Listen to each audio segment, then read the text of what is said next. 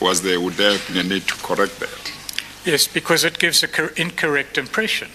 I understand him to say, I may have known the face, but I didn't put the name to the particular face.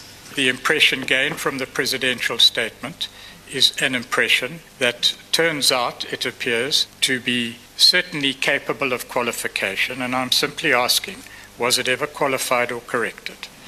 I don't want to make a big song and dance about it, Chair, really. Okay.